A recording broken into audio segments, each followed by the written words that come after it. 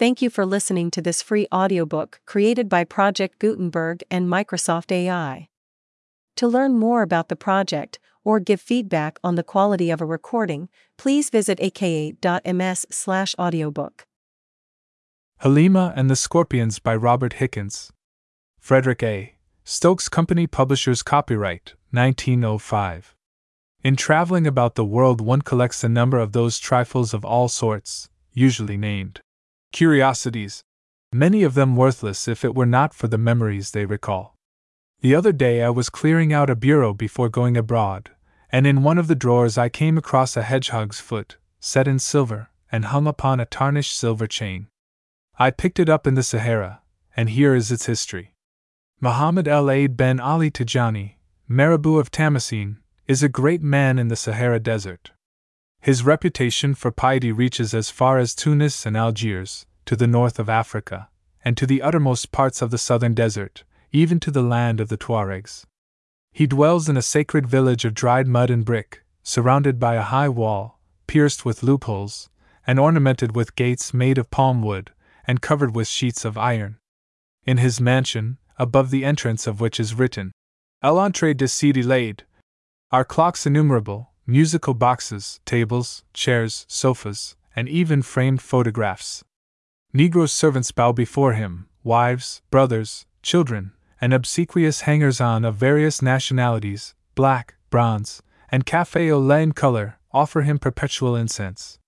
Rich worshippers of the Prophet and the Prophet's priests send him presents from afar: camels laden with barley, donkeys staggering beneath sacks of grain, ostrich plumes, silver ornaments, perfumes, red-eyed doves, gazelles whose tiny hoofs are decorated with gold leaf or painted in bright colors. The tributes laid before the tomb of Sheikh Sidi el-Hajj Ali ben Sidi el-Hajj Isa are, doubtless, his perquisites as guardian of the saint. He dresses in silks of the tints of the autumn leaf, and carries in his mighty hand a staff hung with apple-green ribbons. And his smile is as the smile of the rising sun in an oleograph. This personage one day blessed the hedgehog's foot I at present possess, and endowed it solemnly with miraculous curative properties. It would cure, he declared, all the physical ills that can beset a woman. Then he gave it into the hands of a great Aga, who was about to take a wife, accepted a tribute of dates, a grandfather's clock from Paris, and a grinding organ of Barbary as a small acknowledgment of his generosity, and probably thought very little more about the matter.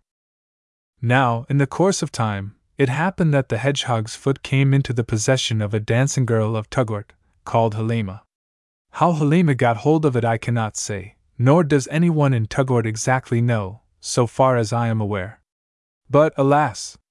Even Agas are sometimes human, and play pitch and toss with magical things.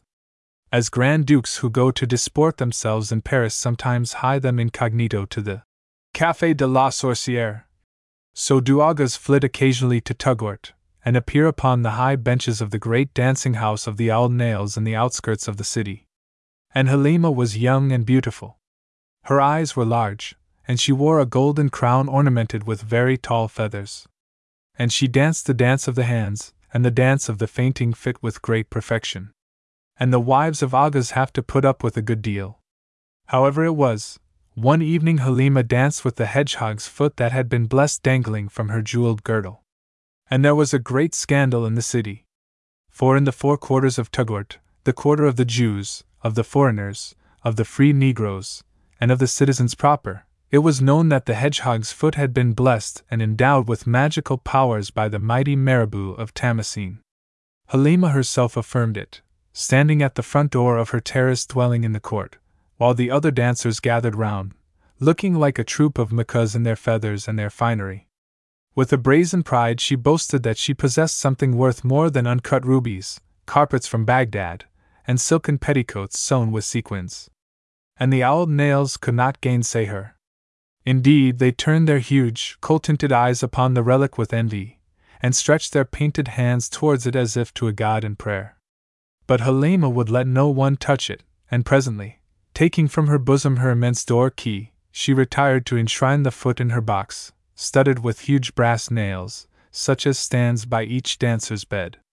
And the scandal was very great in the city that such a precious thing should be between the hands of an Old Nail, a girl of no repute, come thither in a palanquin on camelback to earn her dowry, and who would depart into the sands of the south, laden with the gold wrung from the pockets of loose livers.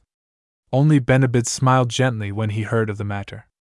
Benabid belonged to the Tribu de Blancs, and was the singer attached to the Café of the Smokers of the Hashish.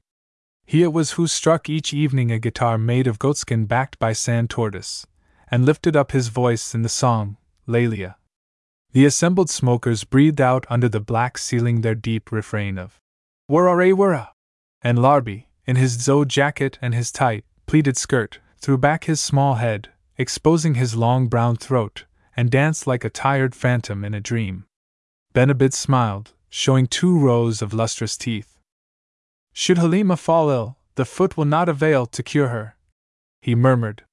Ben Ali Tijani's blessing could never rest on an old nail, who, like a little viper of the sand, has stolen into the Aga's bosom, and filled his veins with subtle poison.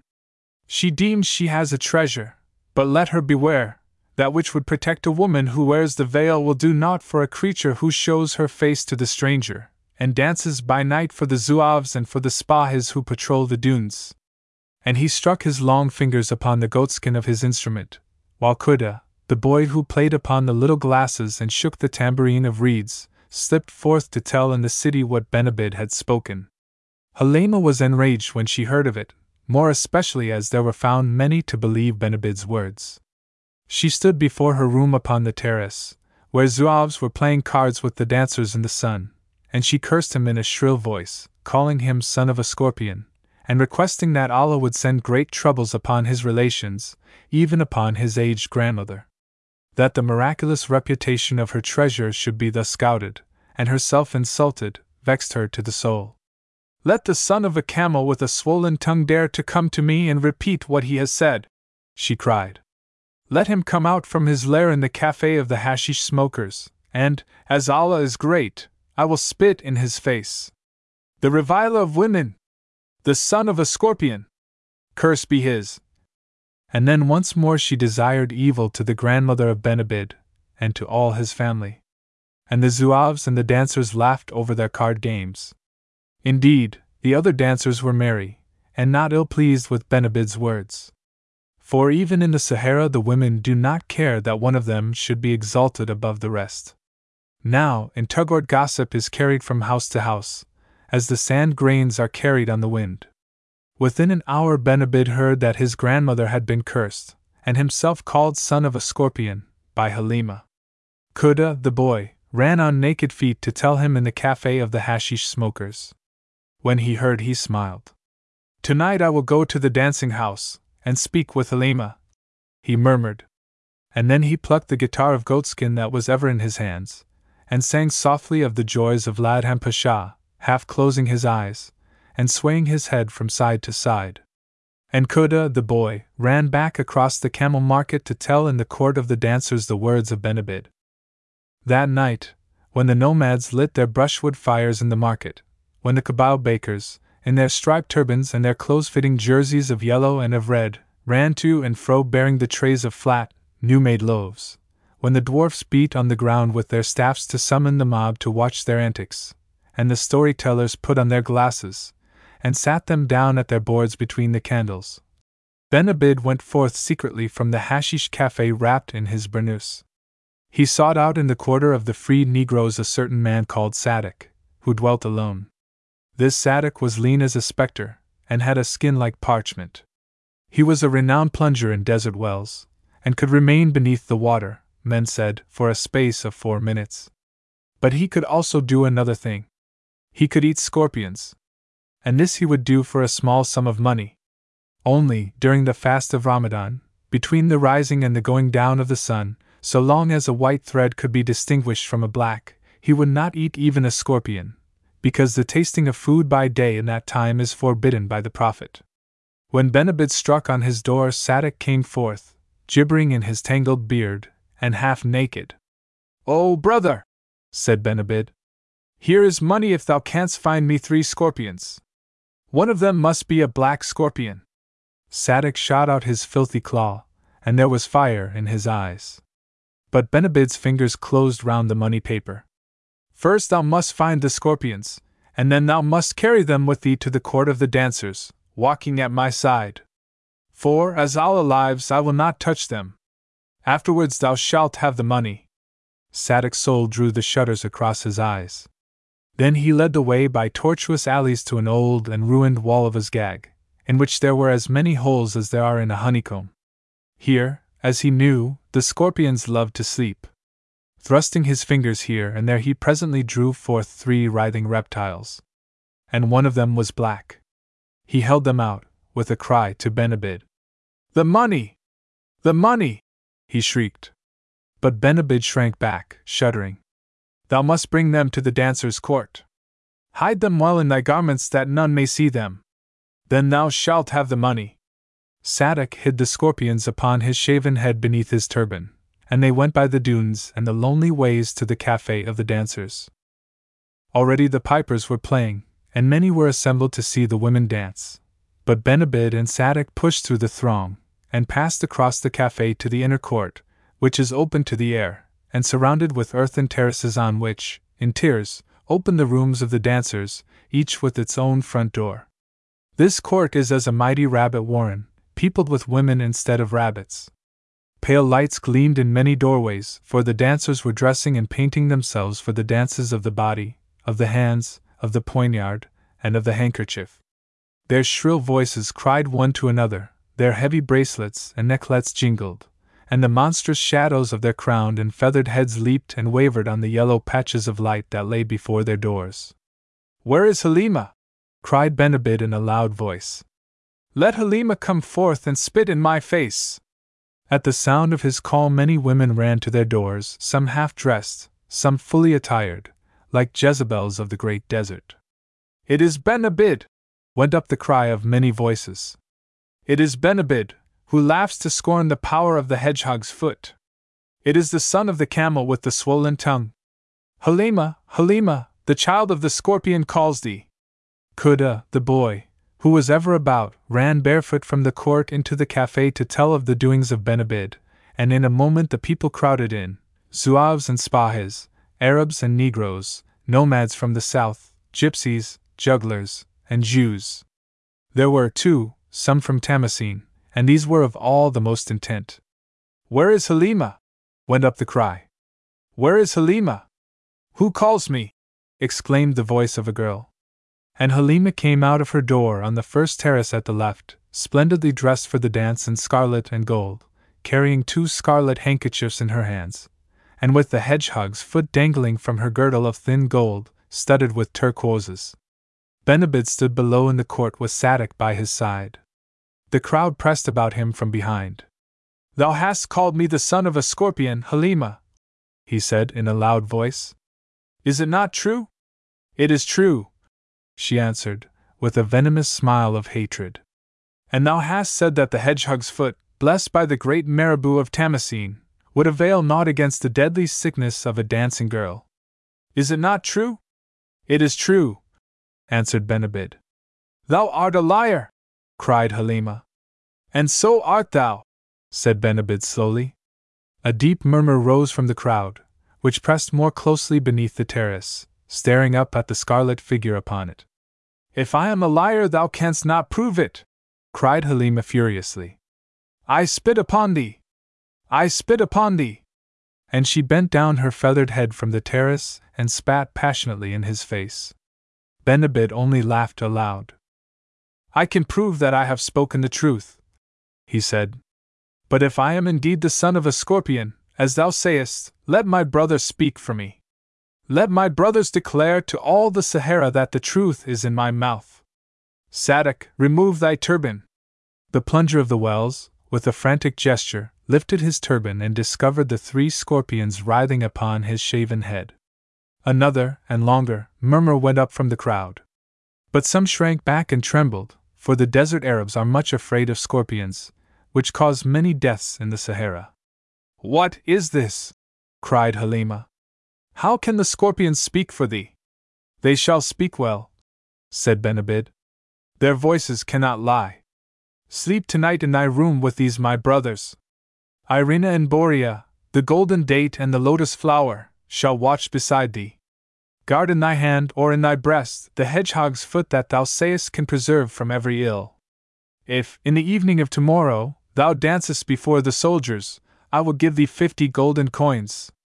But if thou dancest not, the city shall know whether Benabid is a truth-teller, and whether the blessings of the great Marabout can rest upon such a woman as thou art. If thou refusest, thou art afraid, and thy fear proveth that thou hast no faith in the magic treasure that dangles at thy girdle.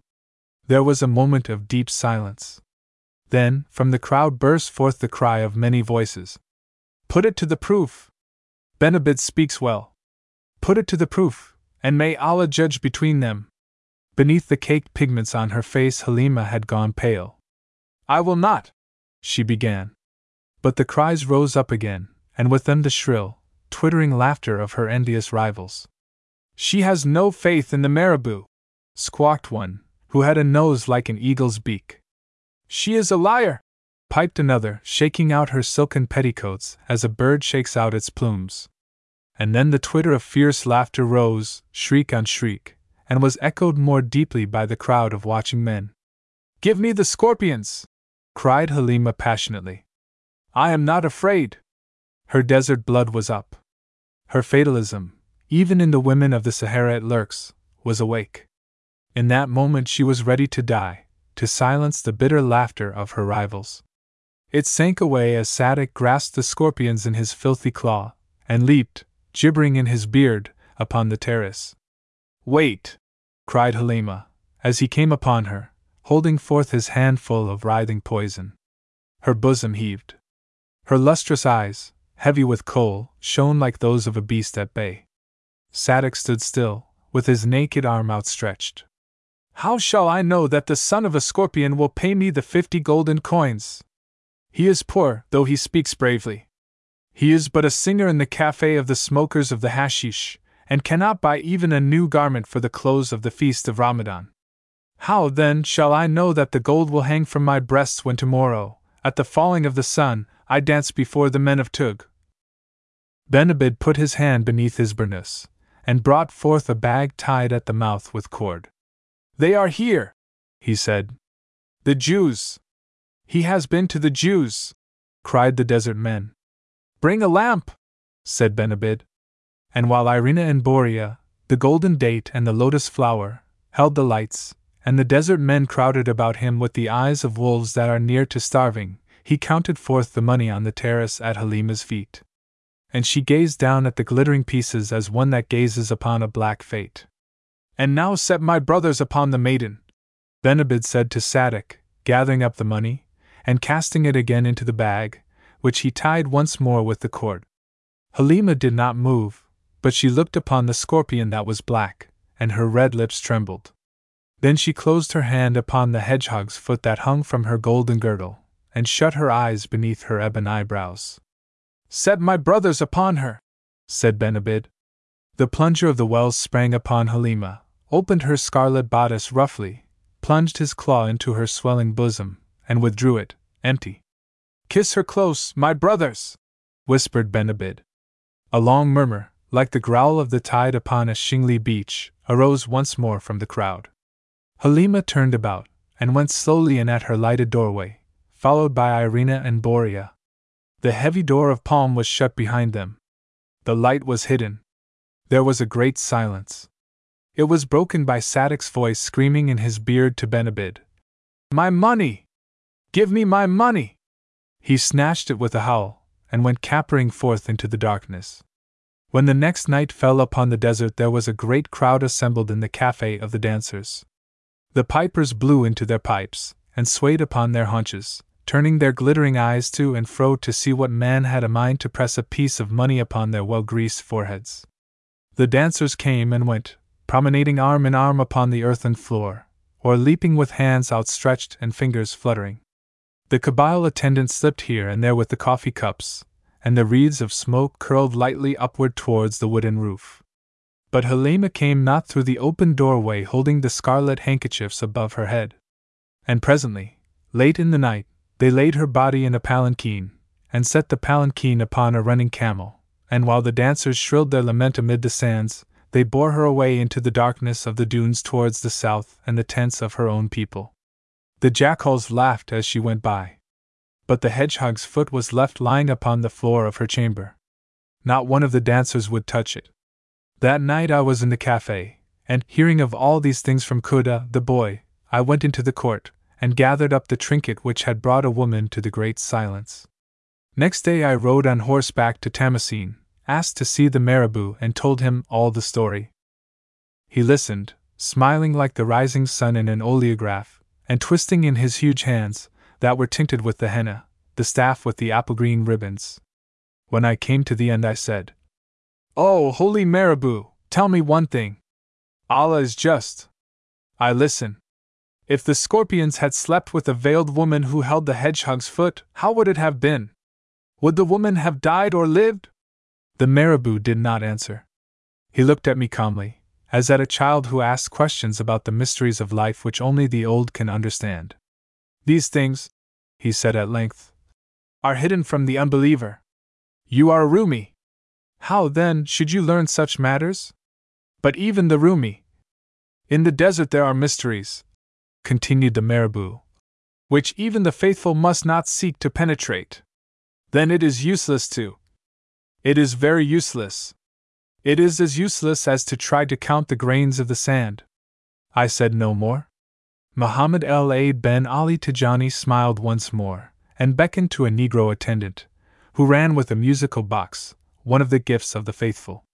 "This comes from Paris," he said, with a spreading complacence. Then there was within the box a sounding click, and there stole forth a tinkling of Auber's music to Masaniello. "Come o'er the moonlit sea,"